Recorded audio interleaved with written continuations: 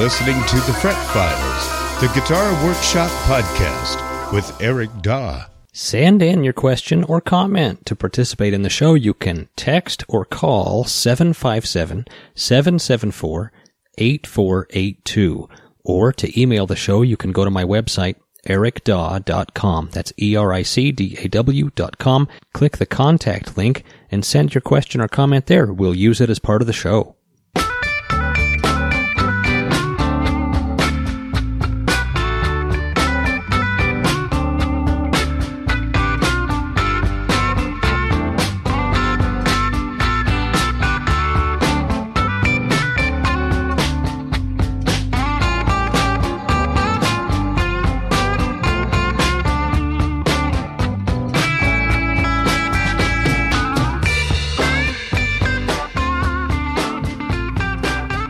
Yes, indeed. Holiday greetings to you. It's the Fret Files podcast, the Guitar Tech podcast. My name is Eric Daw. I'm a longtime guitar builder and repairman, and no co-host today. I'm flying solo. Just me and a hot cup of Apex coffee. I've got some announcements for you. Well, first of all, let me tell you about the show today. We're going to do some question and answer stuff, and then later in the show, we're going to have an interview with my buddy Frank Gross from Thunder Road Guitars. Frank's got a shop, Thunder Road Guitars, in Seattle, and there's another location in Portland, Oregon. And we're going to talk to Frank about life and guitars and the state of the guitar market and other things. It's going to be a fun interview, so don't miss that. Meanwhile, I've got some news for you. We are going to do something different with the podcast. I'm going to take it a slightly different direction, but it'll still be the same. It'll still be the same show. I'm just going to take a little bit of a break. So there's going to be no show on January 1st, and then I'll be back January 15th with a new show. And then every month after that, it'll be the 15th. So we're going to do one show a month instead of 2 shows a month. I need to buy myself more time. I've allowed myself to get way behind on repairs and on custom builds. So we're going to take the show to monthly, but I think that the content of the show will actually improve. I'll have more content per show, and I will get a little bit more time to work in the shop. The podcast, I love doing the podcast, and I love hanging out with you guys. I love the mail I get and the calls and the interaction. I've learned just as much from doing this podcast as anybody else has, and I'm going to continue doing it for the foreseeable future, but I am going to cut it in half. It's going to be monthly instead of every other week, or fortnightly, as they say, right? That's for you longtime listeners. All righty. Let's do some question and answer stuff. I think we have a call to take. Let me take a look here. Yes, we do. We have a call. Hi, Eric, and possibly Nat. Ben here in the UK. I have got a rather crappy old mandolin with a bent neck and no truss rod. I'm not a great mandolin player. I don't really want to spend money getting it fixed up, but I would like to make it a bit more playable. Would I be right in thinking that the best way to do that is to kind of force a bit of back bow in the neck and clamp it down and leave it for a while? What is the most super budget way of straightening the neck on a cheap old mandolin? Thanks for the show. Yeah. As ever. Wonderful stuff. Cheers. Thank you, sir. Boy, oh boy. So you want the most unprofessional way to repair the mandolin. If I had it in my shop, first of all, I'll tell you the right way to do it. Let's start there. If I had that in my shop, a mandolin with too much forward bow in the neck and no truss rod, I would use my neck heating iron, my neck press that I got from Players Gear Music. You can get yours at playersgearmusic.com. I would clamp that thing up and force it into a back bow and then plug it in and heat it up and it would be done in a day. If you don't have a neck heating iron, you can clamp it and force it into a back bow, but you could leave it that way for a long time, and when you take the clamps off, it's gonna be the same as it was before you clamped it. Maybe slightly better, but probably not much. The secret sauce is the heat.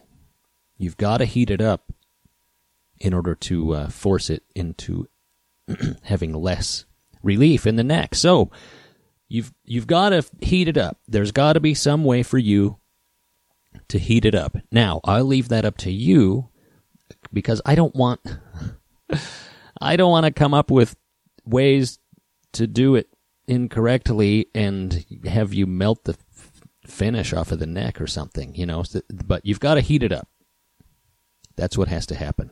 So, I don't know. What are you going to do? Clamp it up and then leave it in a hot car? Ben's calling from the UK. It's not hot there right now. But there's got to be some way for you to heat it up while it's clamped, and that will give the wood a chance to bend and stay bent. It's not just the pressure, but the heat. You've got to heat it up in order for it to take. But give that a try. See if you can come up with some way of heating it up. I don't know. I mean, I've got ideas in the back of my mind, but I don't even want to say because,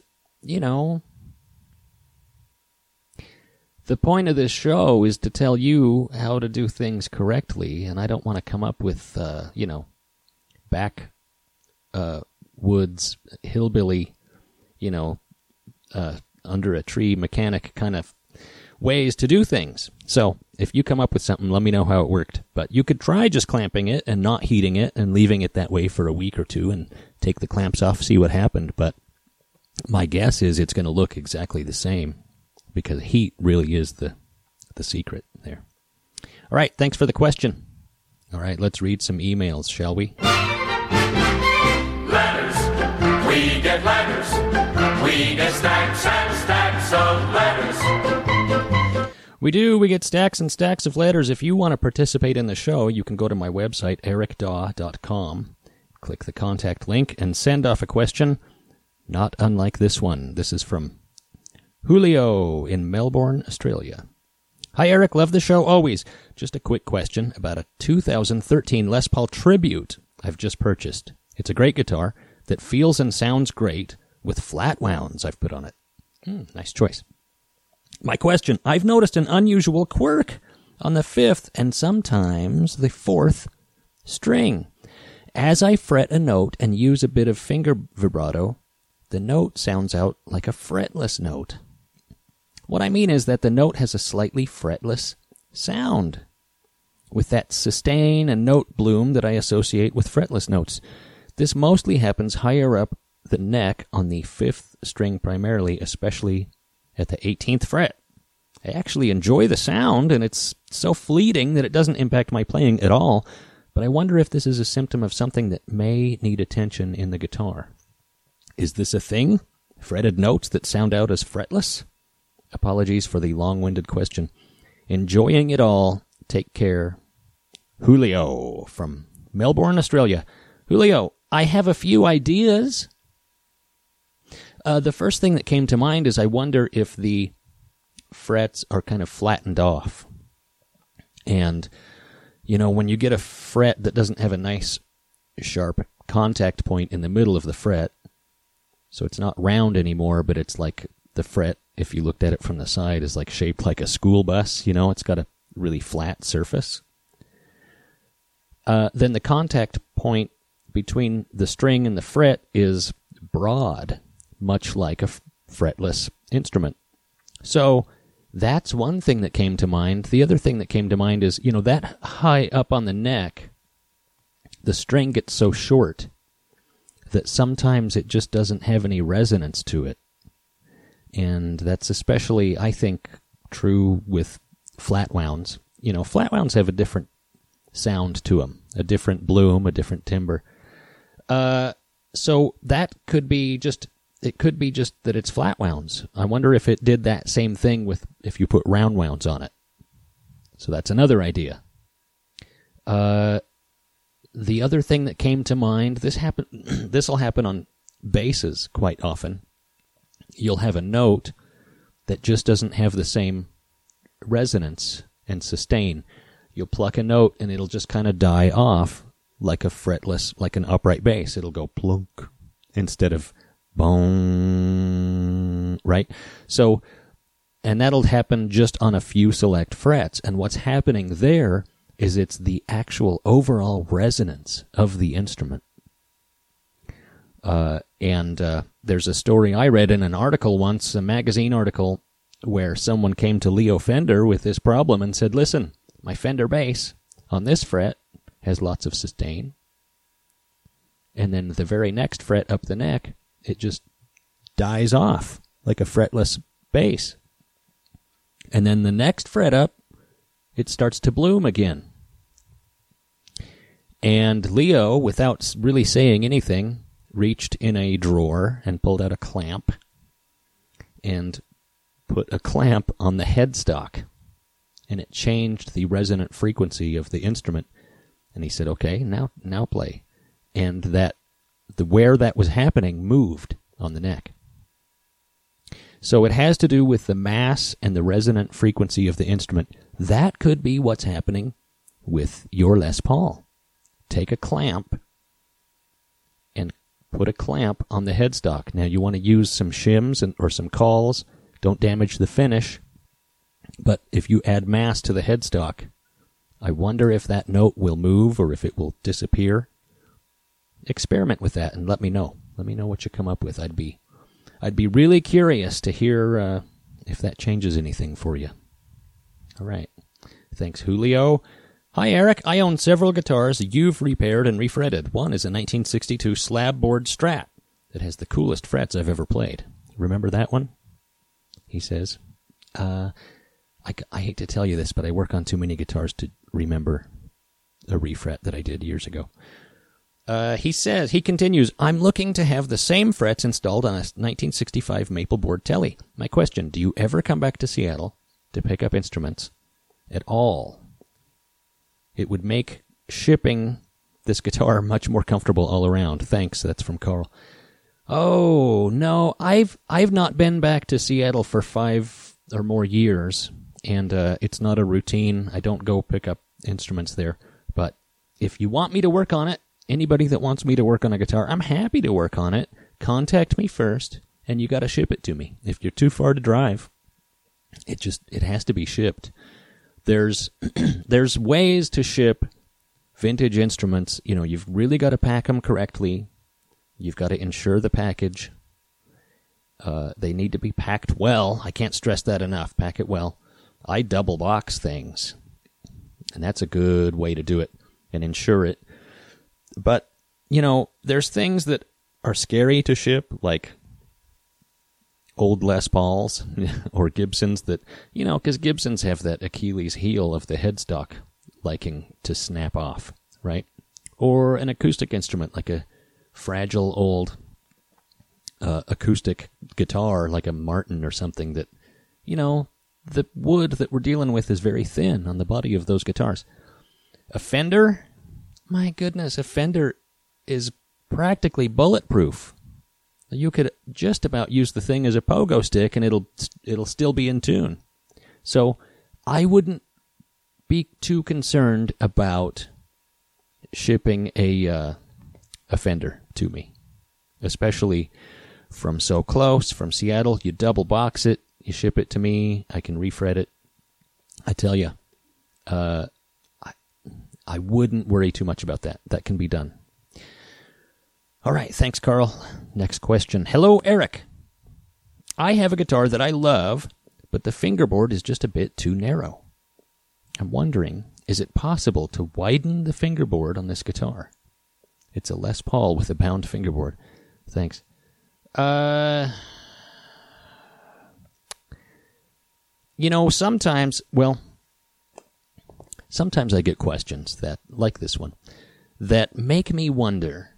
I mean, you know, I don't want to pick on you, right? But there's things that are like within the realm of possibility physically, and things that just are really pushing the boundaries of what's possible. I'm curious how you envision that process unfolding. I'm curious in your mind how you envision me widening the fingerboard, because I can't think of any possible way of doing that. I mean, if we replace the fingerboard with a wider one, it's going to be hanging off the edges of the neck. So, yeah. No, I cannot widen the fingerboard on that guitar or any other guitar. That's not a possibility. Thanks for the questions. We're going to take a little break, and we will be back with an interview with Frank Gross. You know, PlayersGearMusic.com is the go-to place for neck heating irons or neck presses. We've been telling you about that for a long time, but you should really check out his effects pedals. Go to PlayersGearMusic.com. Rick over there makes custom guitar pedals, and he makes all kinds. They're so unique. Check them out. Distortion pedals, boosts, fuzz pedals, and sometimes they're in really unique containers. Sometimes they're painted wild. You got to check it out. PlayersGearMusic.com. While you're there, look up the neck heating irons that he sells. It's the only place on earth that I'm aware of you can still buy one, and it's essential. It's essential in my shop. I use mine all the time. PlayersGearMusic.com. Check it out. This episode of the Fret Files podcast is brought to you by Apex Coffee Roasters. Based in Waco, Texas, Apex Coffee Roasters searches the globe for the best coffee beans available, roasting them in-house to unlock the natural aromas and flavors that make each cup an individual experience. Order Apex Coffee online. Fret Files listeners can use the promo code PINUP at checkout to receive 10% off from ApexCoffeeRoasters.com. Hey, life happens. Coffee helps. ApexCoffeeRoasters.com. It's good stuff. Hello, Frank. How you doing, buddy? Hey, Eric. How you doing? I'm doing great, man. It's good to talk to you. It's been a while. I know. It has been a while. How are things? Things are good, man. I have no complaints. Things are good with you? Things are good, yeah.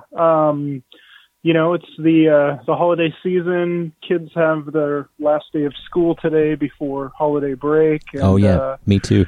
It's you know, that time of year. Yeah. Yeah, I appreciate you making time to come on the show. I know I'm sure that I'm sure the shop is super busy right now.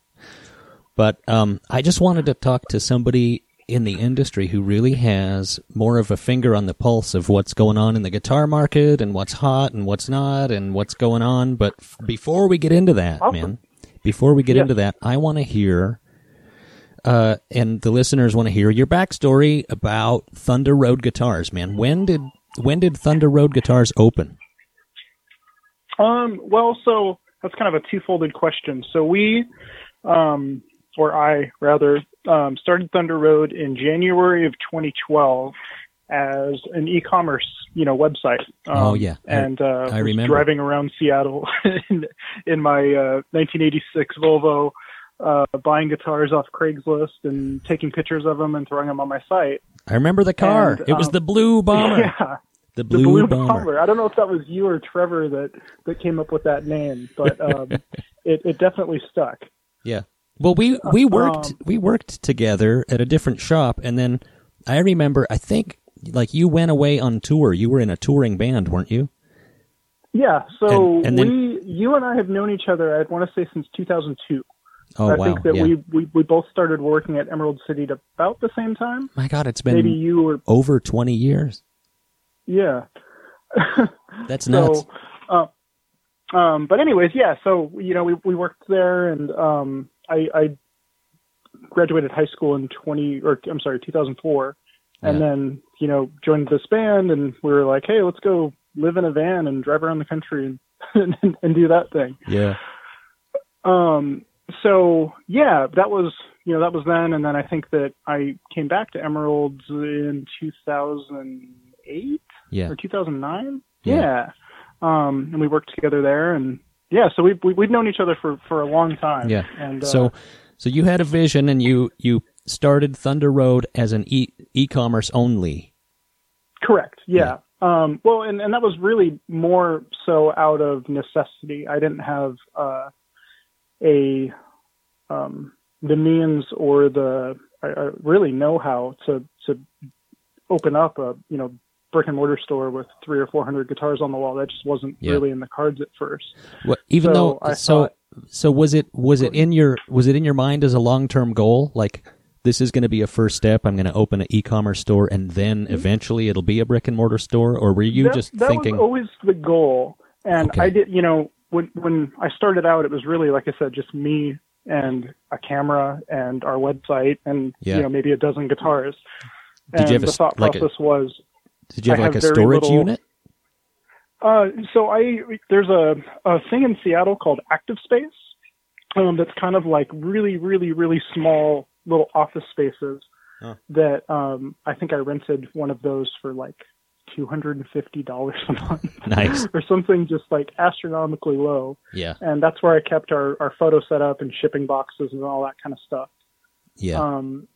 But so the goal was always to have a brick and mortar store. I think that, I started just as a website and e-commerce just out of necessity. And that's really what I had the means to do at the time. And the goal was always to grow into having a space that people can walk into.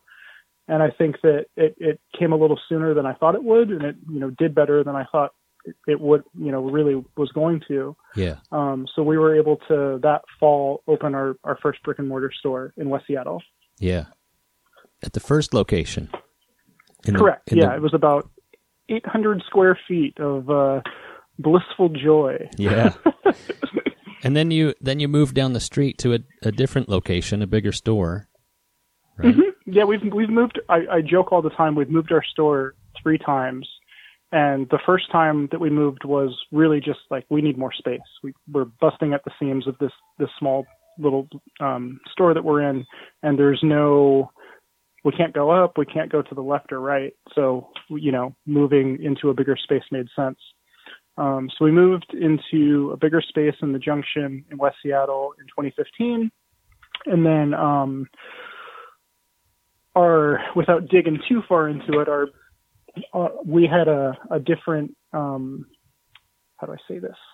We had a different idea of what our monthly rent should be than our landlord. Yeah, sure. After a few years. Yeah, that's a common problem. There. Yeah. And, I didn't really want to roll over and just kind of, I didn't see an end to that, I guess is what I'm getting at. Sure. I kind of figured it would just continue happening. So, we moved into the building that we're in now in 2019, and we're able to purchase it. And that kind of made it so we don't really have to worry about rent increases per se. Yeah. We're kind of, yeah. Good. You're locked in. When you were talking about a $250 little office space, I'm wondering what that little tiny space would rent for now. I don't know. I mean, it wasn't very big. It was very small, actually. It just seems like it was maybe 150 or 200 square feet. It was tiny. It seems like prices have just gone crazy. Yeah, I would imagine it's got to be at least, well more than double what I was paying. Yeah, that's funny. And so at some point, you guys opened up a second location in Portland, Oregon, right? Yeah, so that happened in 2017. My partner, Will York, who operates and owns that location, worked for me here in Seattle. And, we got along really well and thought that it would be cool to have another Thunder Road in another city in the Pacific Northwest. Yeah. And Portland kind of seemed like it could use something like that. And I think that it's been really well received down there in Portland. Well, that's awesome. Did he moved to Portland just to open that store? He did. Wow, man, that's incredible. So he was living up here and worked at the Seattle store for, I want to say, almost 3 years. Yeah. And then he moved to Portland in 2017 and kind of same deal. Started in a smaller location and then I think in 2021 moved into a bigger space down there. Yeah. So. Are you focusing mostly on used and vintage, or do you carry new brands? So when we first started out, it was just used and vintage, and I think at the time we did some pedal brands that were new, and that was really it. And the reason that I did that was kind of what I knew. Sure. Growing up working in mostly that caliber of store, that's kind of what I knew. And we did that pretty much solely up until right around actually the time of the pandemic. Yeah. With the exception of like maybe some new pedal brands. We didn't really do anything that was new. And when COVID reared its ugly head in 2020, we were put in this position where we couldn't open our store. Yeah. So, that kind of took away our ability to get inventory from our, customers here in Seattle. Sure. We couldn't go to guitar shows. Yeah. To acquire cool vintage and used guitars. So we're kind of sitting there and we're like, what are we going to do? We have to, keep this rolling despite everything in the world kind of crumbling around us. Yeah. And right before, at the very end of 2019, we had worked out an agreement with the Fender Custom Shop to just sell Fender Custom Shop guitars. Wow. And I don't even think we received our, opening order of Fender Custom Shop guitars by the time COVID kind of broke out. But when that happened, we're like, well, Fender does Gretsch, they do Jackson, they do Charvel. Why don't we look into getting some of those to kind of help fill the void until, guitar shows come back and we can have people in the store again. Yeah. And what that did was kind of take our business and really like kind of exploded it. It is kind of wild as that sounds. That's great. We went from, just doing vintage and used stuff to doing a whole bunch of new stuff as well. And the, kind of agreement with a lot of the brands that we carry is we want to be able to carry the stuff that is curated by us and things that we think is cool and things that we think our customer base will like and, not just get dumped everything that they make. Oh, yeah. And that relationship has worked really well with, the Fenders and the Gibsons and Collings and some of the brands that we carry. Yeah. I follow you on Instagram, and it's always cool to see the unique and new things you guys have getting in the shop there. It's very cool, man. It's a lot of fun. Like we were talking about a few minutes ago, I've always loved old guitars and vintage guitars, and I own a lot of really cool old guitars, but I think that there is a market obviously for new guitars as well. Oh, and, yeah. We just try to do it a little differently than some of the other larger and smaller companies that do new instruments as well. Yeah. Well, you were talking about COVID and what kind of challenges those brought. It was interesting to watch the guitar market change during the pandemic. It seems like things got kind of scarce. I know from my end, like being a repair guy, there were parts I couldn't get for a long time, and prices changed. It seems like there was kind of a buying frenzy, and prices went up. Supply and demand kicked in, and I'm wondering, well, first of all, congrats on making it through all of that. Any guitar shop that made it through COVID is doing something right. Sure. But it seems like there was like kind of a guitar frenzy for a while, and I'm wondering if we're heading into a cooling off period, or what are you seeing happening in the guitar market? Well, so, to back up a little bit, so when COVID broke out, my first thought as a, business owner was, we're screwed. Like, yeah. This thing is happening in the world, and this is it, and it's been a good run, but there's no way that we're going to be able, if this thing continues in the, just how quickly it's progressed, that's it. Yeah. And quickly we realized that we're selling a lot of guitars online, despite not being able to have a place despite not being able to have customers in the store. Yeah. We are selling a decent amount of instruments online, and it did create this weird frenzy that it didn't really start at first, but I would say by maybe May or June of 2020, we were in this full swing of, prices were kind of going nuts on the cool vintage stuff. All the new stuff, the manufacturers literally couldn't make it. Yeah. So the wait times for new things went from, reasonable to just completely insane. Yeah. And people were, when I say people, like, customers and consumers were getting they're getting a stimulus check to sit at home. Some of them were paid by their employers to sit at home. They're not going on vacation, and they're sitting there on their computers and they're bored. So a lot of people, took that boredom and were like, well, I'm going to learn guitar, or I'm going to expand my guitar collection, or I've always wanted one of these, or, whatever it was. There was this just giant frenzy. Yeah. And we saw a lot of new collectors and players jump into the market that, we have a lot of customers that we made right at the beginning of COVID that hadn't played before. And I thought that was really cool that there was, new people kind of entering the arena that maybe the electric guitar hadn't been on their mind before. Sure. So, you take all that and you stir it into a pot, and despite other facets of commerce like, restaurants or bars and things like that really kind of got the short end of the stick with the pandemic. I think that retail in general, not just musical instrument retail, but just retail in general, really did better than it probably should have. For shops that were able to ship things, especially, you're shipping guitars all over the world, and UPS never quit running. I mean, all through the pandemic, we were still able to ship things, right? Yes. So with that said, 2020 and 2021 were, I would say, just wild with the whole, really every facet of the guitar business. The prices on vintage stuff was skyrocketing. Getting new stuff from a lot of our vendors was difficult. And when it would land, usually it was spoken for by the time it came in the door. Wow. Then I think our first guitar show that we did back after the pandemic was a Southern California guitar show that we do every twice a year.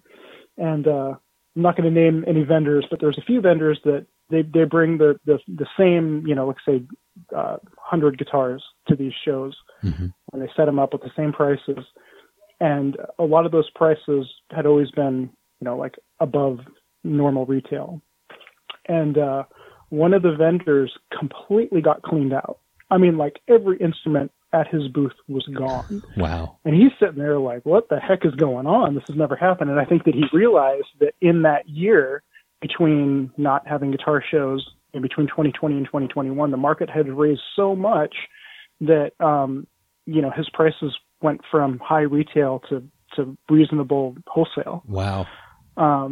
So that's amazing, and he didn't keep up with the news. he just didn't realize it. Yeah. And but so the vintage guitar market was kind of going nuts. And when I say that, the mid price stuff, the really expensive stuff, and then even those stuff that's kind of like maybe under 4,000 or 5,000, I think same deal. It just kind of was, people were just in a feeding frenzy for it. Yeah. And then 2022, I feel like we kind of started to see that pull back a little bit, and the party was, I wouldn't say it was over, but there was a little bit of a hangover period, so to speak, where people were kind of just like a little hesitant. They're like, wow, this stuff got really expensive really quick. Yeah. I've been waiting for this Fender Custom Shop guitar that I ordered through Frank 18 months ago. I'm sick of waiting for it.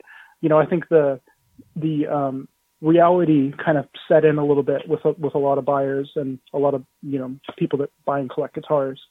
Yeah. And I think that we're still kind of in that, here at the tail end of 2023, I do feel like, I don't know what the news says the economy is doing, but it does seem like maybe, I wouldn't say that it's slowed per se, but it's just people maybe are a little bit more hesitant. Yeah. Which we're not, is probably a good thing. Yeah. We're not in a total slump, but it's definitely cooled off. That's my feeling. Exactly. Yeah. Yes. Because and talking. Oh, go ahead. Oh, I don't sell a ton of used and vintage guitars, but sometimes I luck into one, and I mean, my bread and butter is restoring and building guitars, but sometimes I do luck into, guitars to resell, and it just seems to me, just from my little toe in the water, that things have slowed down a bit. Yes. So speaking of some of your guitars, you're going to have to correct me if I'm wrong, but I believe that I have one of the first non-blonde pinup custom guitars. Oh, you do? True? Oh, I don't know. I think so. Oh, it's your own personal? Yeah, that you built for me, like, I don't know, 12, 13 years ago. It's just been so long, I don't remember, Frank. What color is it? It's seafoam green. And is it T style? A single pickup? It was, and I actually had you route it for a neck pickup. Oh, see, I think I remember that. No, does it have a serial? Does it have a serial number on the tip of the headstock? I think so. Yeah, I'm pretty sure it does. Yeah. You'll have to. Next time you look at it, let me know what that serial number is, and I can tell you exactly. I can look up. I will. Because that's cool. That's cool. Yeah, that still might have be. It, still love it, and yeah. Because I made the first several I made were either blonde or butterscotch, and that might be the first custom color one I did. Yeah. That's cool. Yeah, I still love it. It's a lot of fun to play. Good. So what's the repair department like at Thunder Road Guitars? You guys do a lot of in-house repairs and setups? And... We do. I mean, as you know, we send you a lot of stuff that is maybe outside of the normal box, and when I say that, like more kind of big project stuff. Sure, or pickup rewinds and stuff. Yeah, in terms of I appreciate repairs that we do. Oh, go ahead. Oh, I just said I appreciate that. Yeah. But in terms of repairs we do in-house, Sam, the tech that we have on staff, has been with me for about 10 years. And we do, setups, restrings, pickup swaps, stuff like that that's a little more on the basic side of repairs. Sure. And that seems to be, it makes it so our turnaround time is quick. And we don't have to tell people that they have to wait weeks and weeks for the guitars. I think that if he was doing like headstock repairs, neck resets and refrets and things that take a little bit more time, our wait times would be longer. Oh, yeah. Tell me about just it. Kind of focusing on what he really does best is, his setup work and electronic work. It allows us to have a much, much shorter wait time. Yeah. And that's such a good resource for you to have too in-house, to have your own guy there, because you've got an inventory that sometimes you need service on a guitar that's in stock. Absolutely. And, that isn't just the vintage and used stuff. A lot of the instruments that we get from a lot of the companies that we carry, we like to do a kind of personalized setup on before it goes out on the floor. Yeah, that's a good and idea. That's not to say that the setups or the, assembly that they do before the instrument leaves the factory is not great. We just want that when the customer's in the store and they're feeling that guitar for the first time, that it's really as good as it can be. Sure. Yeah, and guitars need attention from time to time. You can set up a guitar and then just hang it on the wall, and 6 months later it's going to need a setup again, because they fluctuate with the seasons and with temperature and humidity, and wherever the guitar was made, the humidity and the climate might be different from where they're shipping it to. So once you get the guitar and it acclimates to your climate, then it needs to be set up again. So no, that just makes sense. A brick and mortar store. I can't tell you how many guitar stores I've walked into, and you pick a guitar off the wall, and it's got dust on it, and the action is an inch high, and these are like nice guitars, and they just don't take the time to, or they don't have anybody in house to service it. So that makes a huge difference. It does, and I think that even, so when something's in the store, we want to make sure that it feels good when somebody sits down with it. But if it goes in a box and ships across the country and the world, that setup is usually checked before it goes out the door as well. And, we kind of try to take every step that we can to make sure that when somebody gets it, it's, really as great as it can be. And, sometimes when a guitar ships from, say Seattle to somewhere where the climate is totally different, it just by the way it works, it's going to, shift a little bit. But we figure that kind of the least that we can do is just make sure that before it goes in a box that it's, it's dialed somebody in. looks at it and makes sure that it's as dialed in as can be. Yeah, absolutely.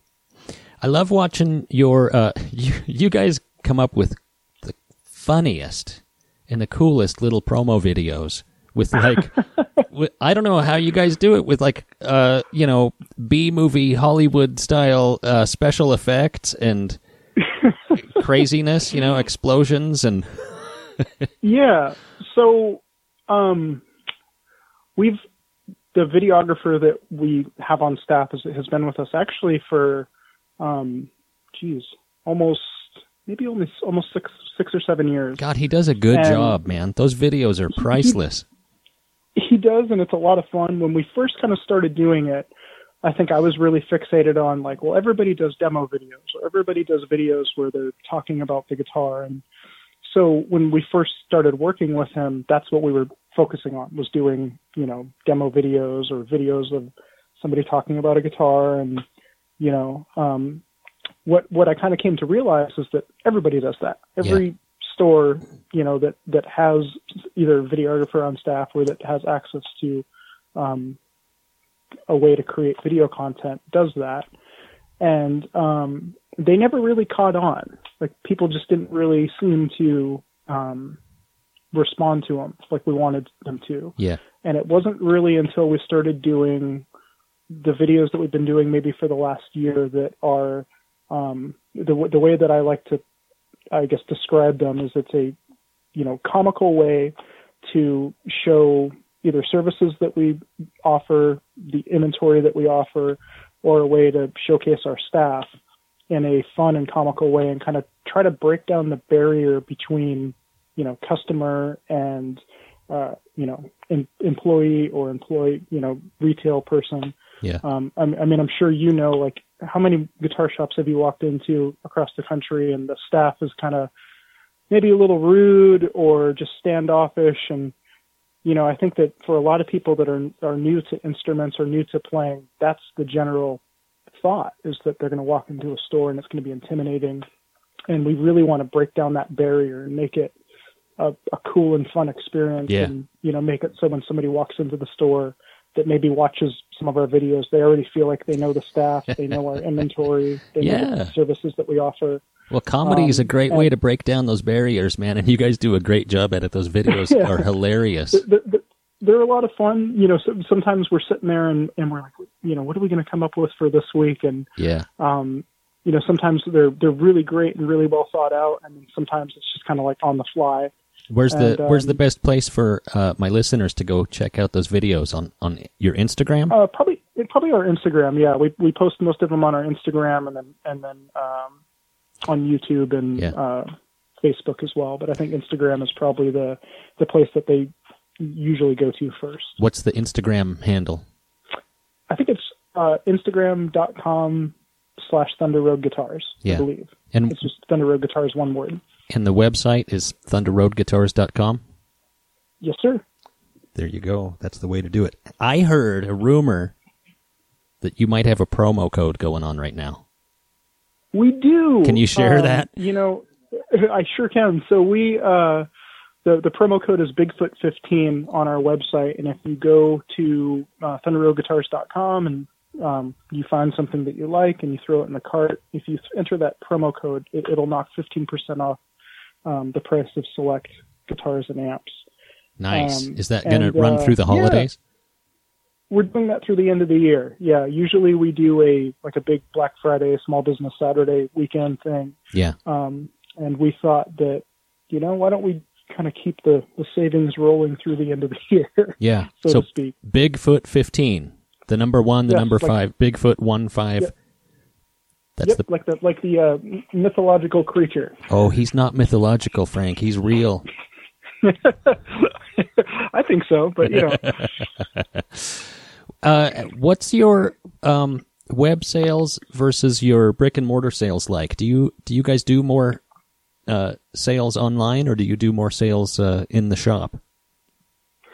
That can vary from month to month or year to year. I would say, just as a general rule, it's usually like 60% online, 40% in store. some months or some years are more half and half. Some months or more years are a little more online or a little less in store. Mm-hmm. But just kind of as a general rule, I would say it's about 60-40. Oh, 60-40 web sales? Online. Yes, Yeah. web sales versus in-store. Yeah, that's interesting, man. You know, back in the days when we used to work together, I mean, we saw that shift happen. You know, it would have been I feel like we watched it happen in real time. Yeah, it was interesting. As wild as that sounds, I remember when I was a teenager and I was, working at the shop there, we never sold any. There was no guitars went in boxes and shipped places. Like most of the instruments that went out the door were, people in the store and they're playing stuff. And it was really more of a personal, in-person way of doing business. Yeah. And, I don't know when eBay started, but I would feel like that was in the probably 90s. the beginning of instruments being sold online. But Yeah. even up until maybe 2006 or 2007, I still feel like people were apprehensive to buy an expensive guitar online. Yeah. And I remember when I came back to Emerald, we started doing G-Bass. Yeah. And that just kind of like opened up the doors to this whole, facet of business that maybe it not necessarily didn't exist. It might have been always there, but it made it so somebody across the country or the world could see this instrument that you're selling that's here in your store in Seattle that wouldn't even known it was there without, G-Bass. And I think they kind of opened the doors to, what we see now. Yeah. With Reverb and a lot of that kind of stuff. Yeah. Do you list your inventory on Reverb.com as well as your website? We do. We kind of try to get it in as many places as possible. One of those is Reverb. We do our website. We do list some things on eBay. And the kind of idea is just to get as many eyeballs on our inventory as possible. Yeah. Yeah, it was interesting, back when we used to work together, when I first moved to Seattle. I don't know if you remember this or if you knew this, but for those first few years I was at Emerald City Guitars, I did repairs and I was also the web guy. I didn't know that. Yeah, I was taking all the pictures and putting all the inventory on the website. And it would be like one afternoon a week, Yeah. And that's because that's how much, we focused on the website. It just wasn't that much. Yes. It was very, very, very minimal. Yeah. And as that grew, it just became way too much for me to handle. And I'm sure they have a full-time website guy now. Or a lot of shops do, where it gets too hard to control. We definitely do. There was a time when I was doing the photos and the listings and listing on the website and everything, and that was years and years and years ago. But it kind of came to a point where I was like, I can't do this and everything else. Oh yeah.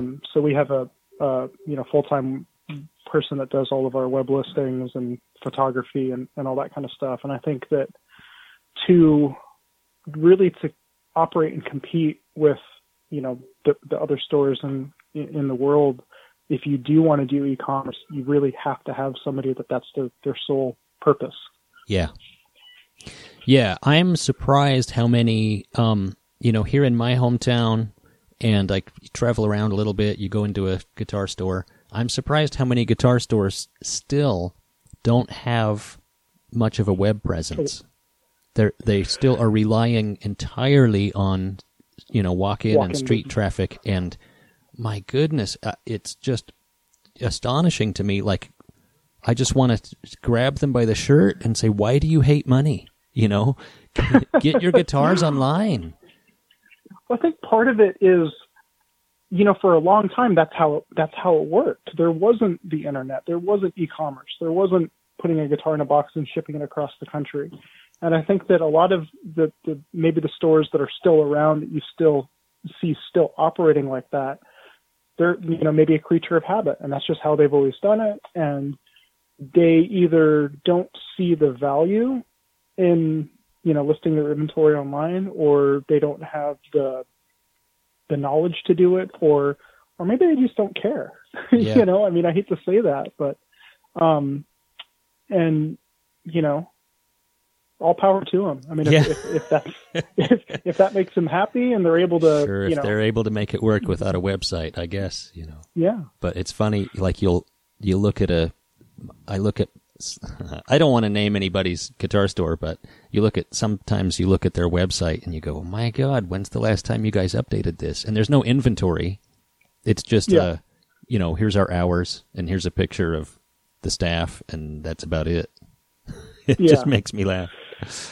Yeah. And, some places like to do it like that. I know that there was there still is a shop in Portland that has been in Portland for a long time. And I think up until really recently didn't do any internet business, like none. Yeah. And that was kind of their, like, they were like proud about that. They're like, we want all of our customers to be local. We want all of our customers to, come in and play our guitars and find one they fall in love with. And, so it's a noble thing to do, but it's also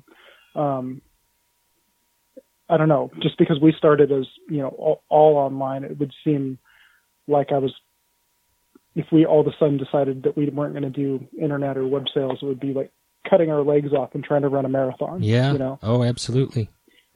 I know you travel around a little bit and go on guitar searches and you get guitars shipped to you from all over the place, trade-ins and whatnot. What's your best finds lately?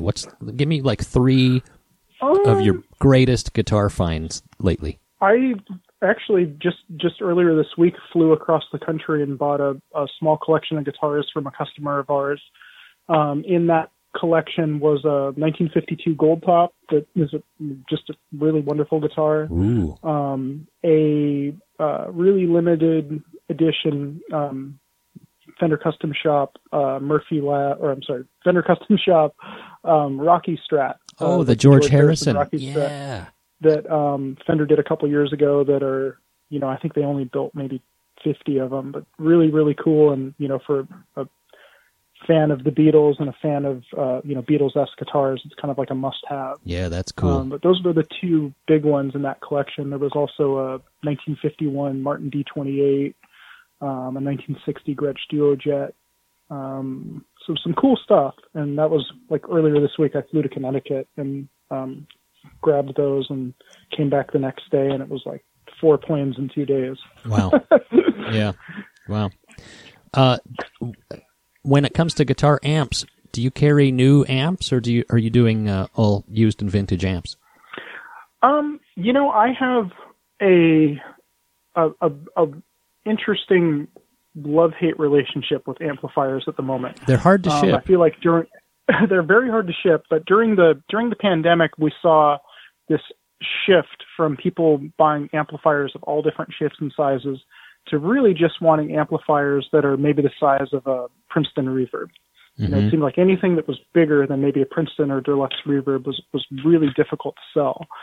And to the point where we just kind of started saying no to a lot of anything that was bigger than that. Like, people aren't buying them. We don't have the space for them. And if they're going to sit here for 6 to 12 months, it's kind of a waste. Yeah.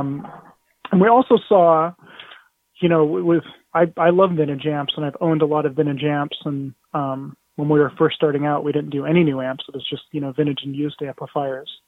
And over the years, we've seen this interesting shift with the buyer landscape of vintage amps where not all buyers, but some of, there's a small facet of them that they want it to be as stock as possible. No caps replaced, original speaker, original power cord, 100%, and function and sound like a new amplifier. Yeah. And you and I both know that that's just not the way that it works. Yeah.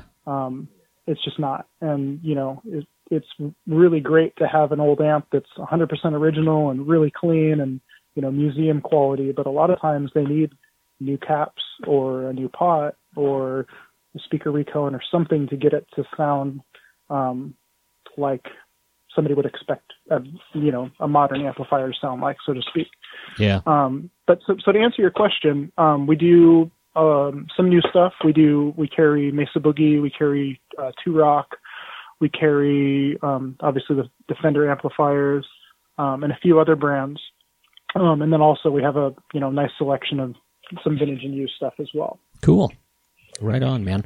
Well, Frank, I'll let you go, man. I really appreciate you coming on the show, and it's been great to catch up with you. And yeah, I've been a listener for a long time, and obviously a friend for a long time, and I was really flattered that you asked me to be on the show. So thank you. Well, we should have done it a long time ago, but we'll do it again. Okay. Well, hey, I hope you and your boys have a Merry Christmas, and it's really great to catch up and talk with you. Oh, you too. Thanks, Frank. I'll talk to you soon, man. Okay. Bye, Eric. Okay. Bye-bye.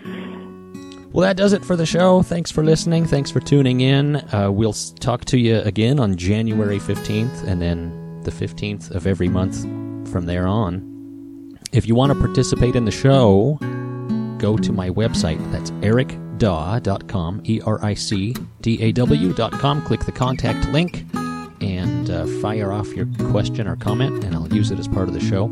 The other way to do it is call or text 757-774-8482. That number is 757-774-8482, and leave a voicemail there, and we'll use it as part of the show. Happy holidays, Merry Christmas, Happy Hanukkah, whatever it is you celebrate. Just make it about love and peace and family, and God bless you all. I'll talk to you soon.